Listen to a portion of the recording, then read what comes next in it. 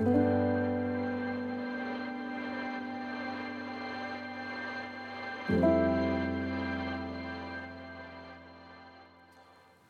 in a series called Steadfast Love, The Strange Journeys of Hosea and Jonah. And today we're going to breathe a collective sigh of relief after some of the passages of the last few weeks. And we're going to be in Hosea chapter 11. It is a beautiful passage. It's just the kind of thing you're so grateful is in the Bible, or at least I hope you will be.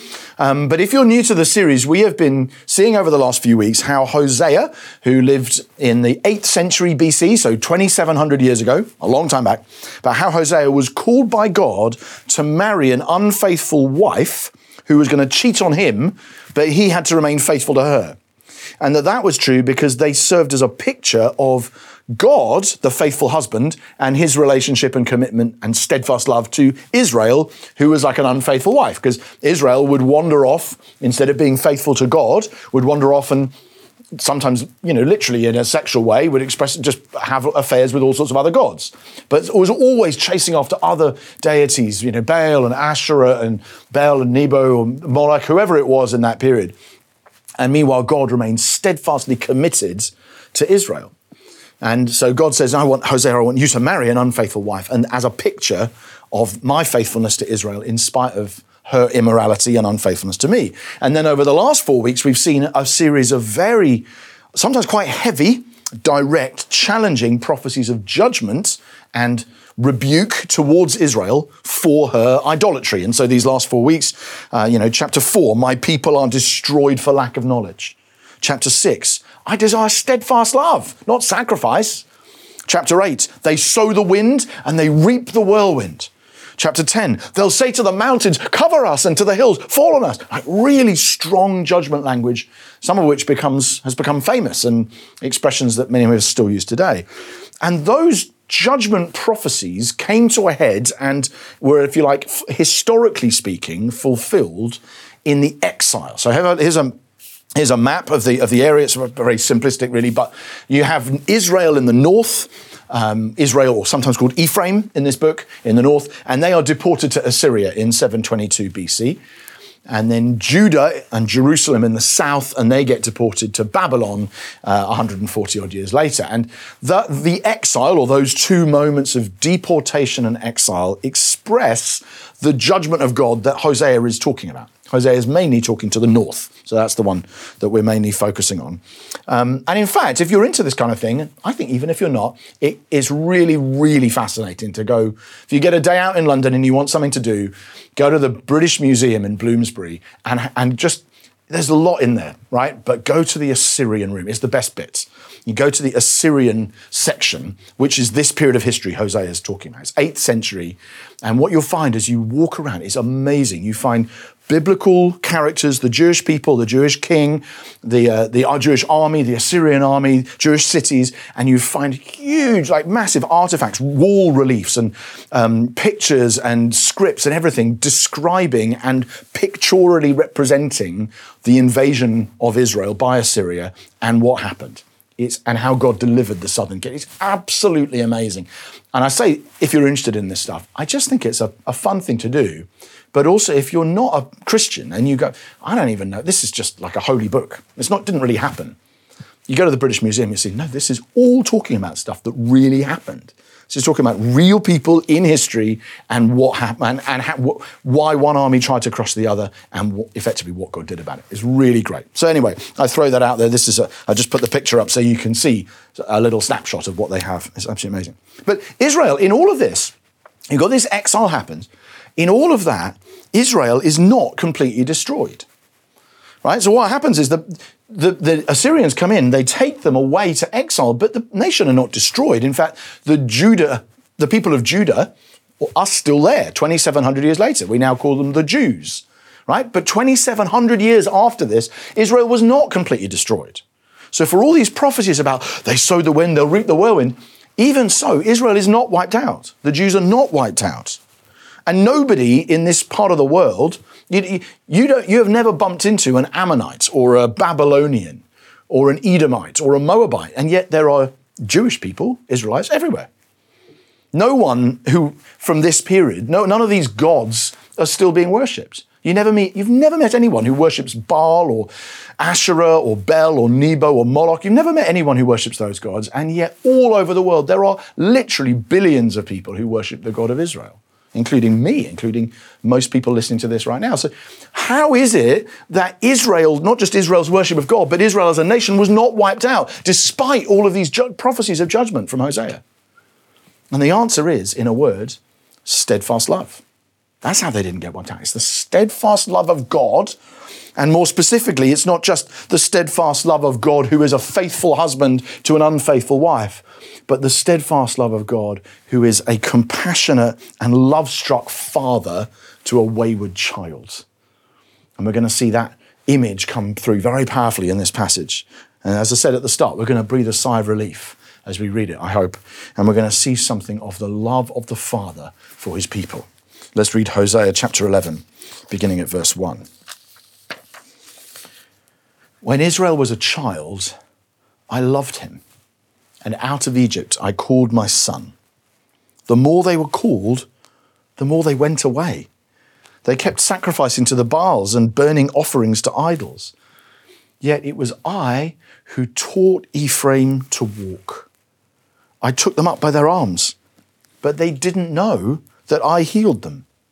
I led them with cords of kindness, with the bands of love, and I became to them as one who eases the yoke on their jaws, and I bent down to them and fed them.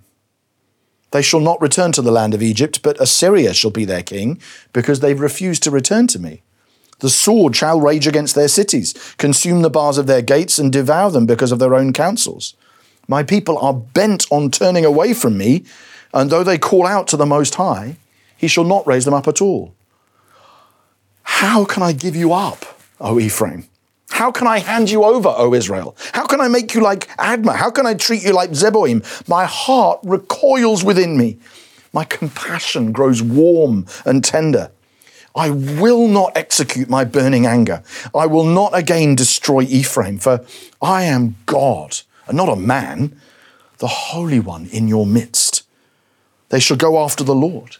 He will roar like a lion. When he roars, his children shall come trembling from the west. They shall come trembling like birds from Egypt and like doves from the land of Assyria. And I will return them to their homes, declares the Lord.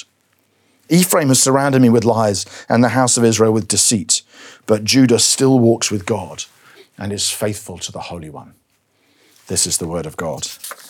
So far in the book of Hosea, the nation of Israel has mostly been portrayed as an unfaithful wife or a prostitute. That's been the main image we've seen as we've walked through this book. There are a number of other metaphors too, particularly in the passage that Charles was speaking from a few weeks back. You find Israel is compared to an oven or a dove or a calf or a vine. In one case, even a cake. Israel's like a cake. You think, well, where's that going? But mostly the image has been that of being an unfaithful wife or a cheating wife or even a prostitute. But in this chapter, the metaphor changes.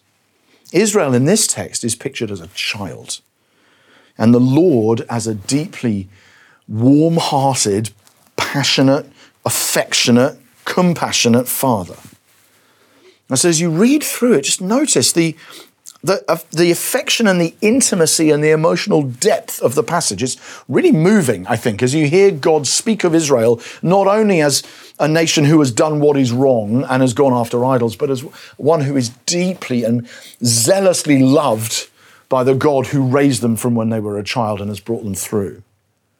So just note a few things as we just go through it. Notice, first of all, the father's history with them. Right, that God is pictured himself as a father, they are pictured as a child, and there is a history here, which means that God is wedded to them and committed to their well-being in a way that doesn't happen if you don't have that history with a group of people. So what God does is he looks right the way back to the period of the Exodus, if you like, the founding of the nation of Israel. And he says, when Israel was a child, I loved him, and out of Egypt I called my son. The more they were called, the more they went away. It's actually a heartbreaking image. God is looking back to Israel and said, Israel was this tiny little nascent nation, this little group. They couldn't do anything. They were enslaved. And I wanted to come and set my people free. So I did. I called them out of Egypt, and in the end I settled them in their own land. But the more I called to them, the more they wandered off. And every time I delivered them, it seemed that they would then just say, oh, great, now we're safe now. Great, we can go off and worship other gods. And it was so painful in that sense for God, as he's pictured in this image, as the loving father, to find his child who he'd nurtured through and brought through and looked after and protected for so long, to just continually find himself abandoned as soon as the next god came along. It's heartbreaking. I don't know if this may be true for you, and it may be true for people you know. It's true for some people I know, where you have parents who are estranged from their adult children. It can just be such a horror, words are difficult to capture what it feels like in that situation. And when it's one or two friends of mine where it's happened, and you think, this is so painful, because something of this language is how they would express it. But I've known them since they were a child. Like I still think of them as my baby. I still think of them as my little one who I held and then grew. And they got to a point where they eventually said, I don't want a relationship with you anymore. And there's often complexity in history to those things. And I know it's a very painful subject. But something of it, I think, is meant to point to God's heart for his people. That's the point to notice, is that God's love for his people is so zealous, it's so passionate, it's so fiery, that he looks back and he says, I have known Israel since they were a baby. I brought them out, I took them, and the more I did, they just wandered off and eventually said, I don't want to know you, Dad. Notice the father's history, the emotional heft of this passage and the way God thinks of his people. Notice, secondly, not just the father's history, but the father's healing. Verses 3-4. Yet it was, this is my favorite image in the whole book, to be honest. It was I who taught Ephraim to walk. I took them up by their arms, but they didn't know that I healed them. I led them with cords of kindness, with the bands of love. I taught Ephraim to walk. I'm the one who lifted them up when they couldn't walk and just went, okay, let's just have a go, let's have a go. And they sort of held me hands like this, and they'd sort of toddle along, and then they stacked it. They fell face down on the ground. And then I healed them. I came down and said, oh, you hurt? It's okay. You're going to fall sometimes, but I love you. And pick them up again. And they walk out, Daddy, look, I can do it. And then they stacked it again. Okay, and then I picked them up. And then maybe their knee was bleeding, or maybe they'd landed on their face, or their elbow was grazed, and I healed them. I led them with cords of kindness, with bands of love. I taught them to walk. I've had the great joy of teaching 3 people to walk. I'm not sure I did a great job on any of these cases, but this is my most recent escapade. This is my son Sam, just before and just after he learned to walk. So the just before, you can see he's still clinging on to objects in parks, but can't quite do it on his own. And then there was a day, it was an amazing day in our family when Sam learned to walk, because my older 2 children, as many of you know, had both had a lot of issues with disability at this age, and they'd taken a very long time to learn to walk, and we weren't sure whether Sam had a disability as well. And the day he walked on his own down the corridor, having made us wait until he was 17 months to do it, which is kind of late, and we were quite nervous and thinking, oh, is he ever going to get there and all this stuff. And then the day he actually comes down, it's like just great rejoicing. We filmed it, obviously, and so on. But within a very short period of time, he's standing in cupboards in swimming centres and that kind of thing, as you can see on the right, and just loving the fact that he can walk. But there's a very special, intimate thing that happens if you teach a child to walk, because you don't give up on them, right? The first time they try, they make a step and then bang. And what no parent ever does at that point is go, oh, you fell over. You're such an idiot. Of course, that's not what you do. You go, oh, they're hurt. Okay, I get up. And then you heal them if needed, right? You maybe dust them off. You might need to put a plaster or something on them. But then you go, okay, it's okay. Go again. And they do 2 or 3, and then they stack it, and then 2 or 3 more. And then over time, they learn, and you get the privilege of ushering them into this life skill they're going to use for the next goodness knows how many decades. And it's such a privilege, but it's one of immense intimacy and closeness as you pick them up and nurture them. And God is saying, that's what I did for Israel. And he's actually saying, that's also what I do for you. Right, we'll come to that in a moment, but that's what I did for Israel, for God's people. I led them, I took them, and they fell, and I picked them up again and healed them. And then they fell, and I picked them up and healed them. That's the story of the book of Exodus, the book of Numbers. Israel stacking it into the floor, making a mess of it, and God saying, I still love you. Of course, you shouldn't have done that, but that's okay. Let's learn from it and go on. And this is what God does over and over and over again. Notice the Father's healing. Thirdly, look at verse 8. Notice the Father's heart. This is one of the most deep passages in the Old Testament for the way God feels, if I can use that language. I know feeling is different when we speak it of God, but how can I give you up O Ephraim. So God has said, I am going to bring judgment. I am going to bring you into exile, effectively. You're going to go to Assyria. But how can I do that? How can I let you be treated like other nations? How can I give you up, O Ephraim? How can I hand you over, O Israel? How can I make you like Admah or Zeboim, who are like Sodom and Gomorrah, these cities that got destroyed? How can I leave you as if you're someone else? You're not, you're my kids. How can I give you up? My heart recoils within me. My compassion grows warm and tender. That's the heart of God. So God's going to bring judgment, and rightly so. But the heart of God towards his people is one of compassion and warmth and tenderness. Idolatry does deserve destruction, like Admah and Zeboim and Sodom and Gomorrah. The wages of sin is death. But my heart recoils within me at the prospect of destroying you. I don't want to destroy you. My compassion grows warm and tender because I love you. That doesn't mean I'm not going to bring judgment. You are going to be sent into exile, and very shortly after this passage, they are. But I will bring you back. I will restore you. I will rebuild you. I will renew you. Verse 11 says, I will return them to their homes. The Lord will roar like a lion, and they will be brought from these nations like doves from Assyria, and they'll come back to their land. Of course I'm going to do that because my heart loves you. My compassion rises within me. Can you feel the heart of the Father as he speaks to his kids?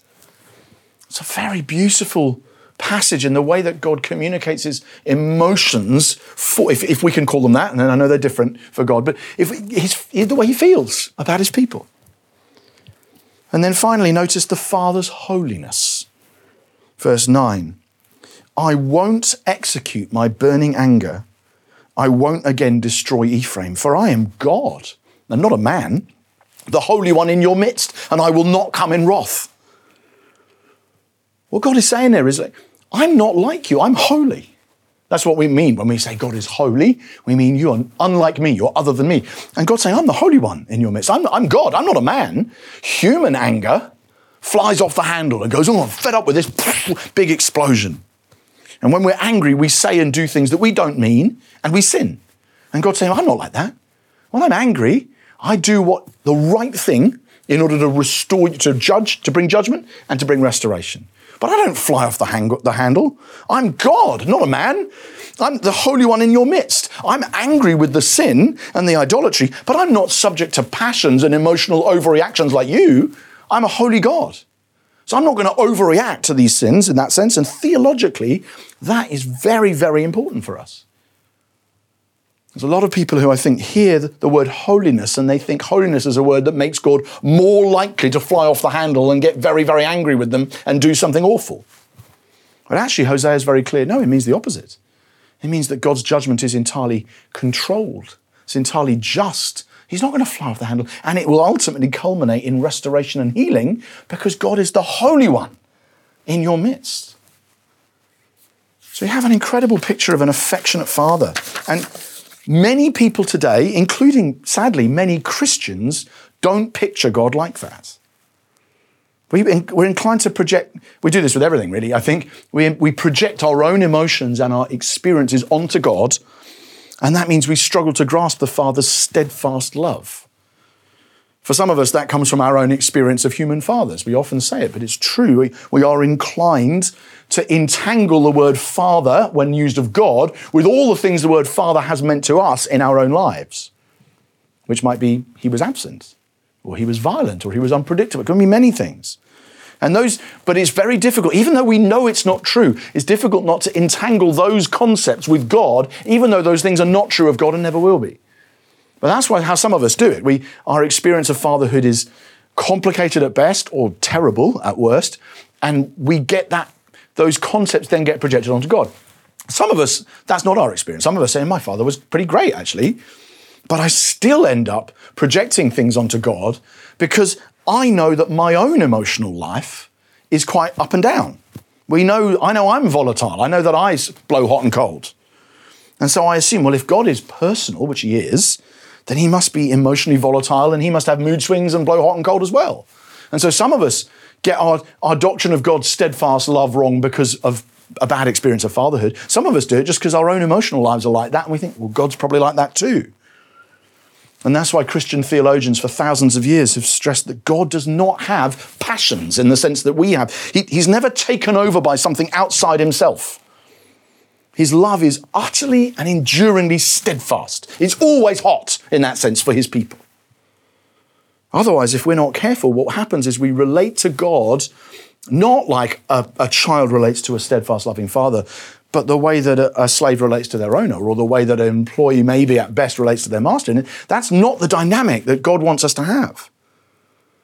Have a look at this table. It's something I've seen others do before, but I've sort of made my own version of it. I hope it might help you if you can just see perhaps some of the things that you're inclined to believe of God. That if you see God the way that an owner thinks of a slave thinks of their owner, you're inclined to think that God is unengaged. But the Bible says that God is loving, Hosea 11 verse 1. You might think that you're inclined to think that God is harsh, but the Bible says that God is gentle. It said, I led them by the hands with cords of kindness and bands of love. You might be inclined to think that God is disappointed in you. A lot of people struggle to think God just looks at you and goes, they just haven't turned out quite the way I hoped. That's not what the Bible says. The Bible talks about God as affectionate. In this very passage, Hosea 11 and verse 4, you would be inclined to think that God was domineering, but the Bible says that God is kind. I led them with cords of kindness. You'd be inclined to think that God is critical. He's always looking for a mistake. The Bible says that God is compassionate, that he knows what we're like, and he extends endless, boundless compassion to us in Hosea 11 verse 8. We'd be inclined to think that God's love is inconsistent. It's spiky, it's up and down. He has good days and bad days. The Bible says that God's love is steadfast. It doesn't change. He's always overflowing with love towards you. You'd be inclined to think that God is unfair, but the Bible says that God is just. Hosea 2 verse 19. You'd be inclined to think that God is judgmental. The Bible says that God is merciful. I will show mercy to the one who was called no mercy. You'd be inclined to think that God is demanding. The Bible says that God is understanding. He knows our frame. He remembers that we are but dust, and he loves us anyway. You'd be inclined to think that God is stingy. But the Bible says that God is generous. Every good and perfect gift comes from the Father of lights, with whom there's no shadow or turning due to change. You might think I'm making too much out of a few verses in Hosea. But if you do, just let's not forget that this picture of God as a loving, tender, affectionate, faithful father who can still bring judgment in order to bring correction to and still bring discipline to his children. In fact, the Bible also says if you don't get disciplined by God, then you're not a real child. So it's not like this just means, sometimes God will say, no, that's not okay, and here are the consequences. But in all of those things, the tenderness, the warmth, the compassion, the gentleness, the faithfulness, the steadfast love of the Father is at the very heart of the ministry of Jesus. Not just the ministry of Hosea. Hosea is not a lone voice here. This is what Jesus talks about all the time. His most famous sermon, the Sermon on the Mount, is all about the Father whose sun shines on the just and the unjust, and who reigns whether you're righteous or not. This Father who sees and hears our secret prayers and our secret fasting and our secret giving. The Father who feeds the birds. The Father who clothes the flowers and said, not even Solomon in all of his splendor was clothed like that. The Father who knows just what we need before we even pray for it. The Father. Jesus is talking about the Father throughout his most famous sermon. His most famous prayer begins with the words, Our Father, and Christians have prayed those words and owned them ever since. His most famous word, the one word Jesus used in Aramaic, in his language, which was so astonishing that it survived even when translated into lots of other languages like Greek or English or whatever, was the childlike word, Abba. It's the word a young child learns to say dada, Abba. And adults use it as well, so it's not just like our daddy, but it's a very intimate, rich, childlike word. And that's his most famous word. And Jesus' most famous story is about a story about a father who was estranged from his son, a boy who he had taught to walk and led with cords of kindness, only to see his son wander off and go astray, and yet who would not give up on him because of the depth of his compassion and tenderness. And he found his heart stirred towards him to the point that when he was still a long way off, he ran down the street hailed him, hugged him, kissed him, put a robe on him and threw a party, saying, this son of mine was dead and is alive again. He was lost and now he's found.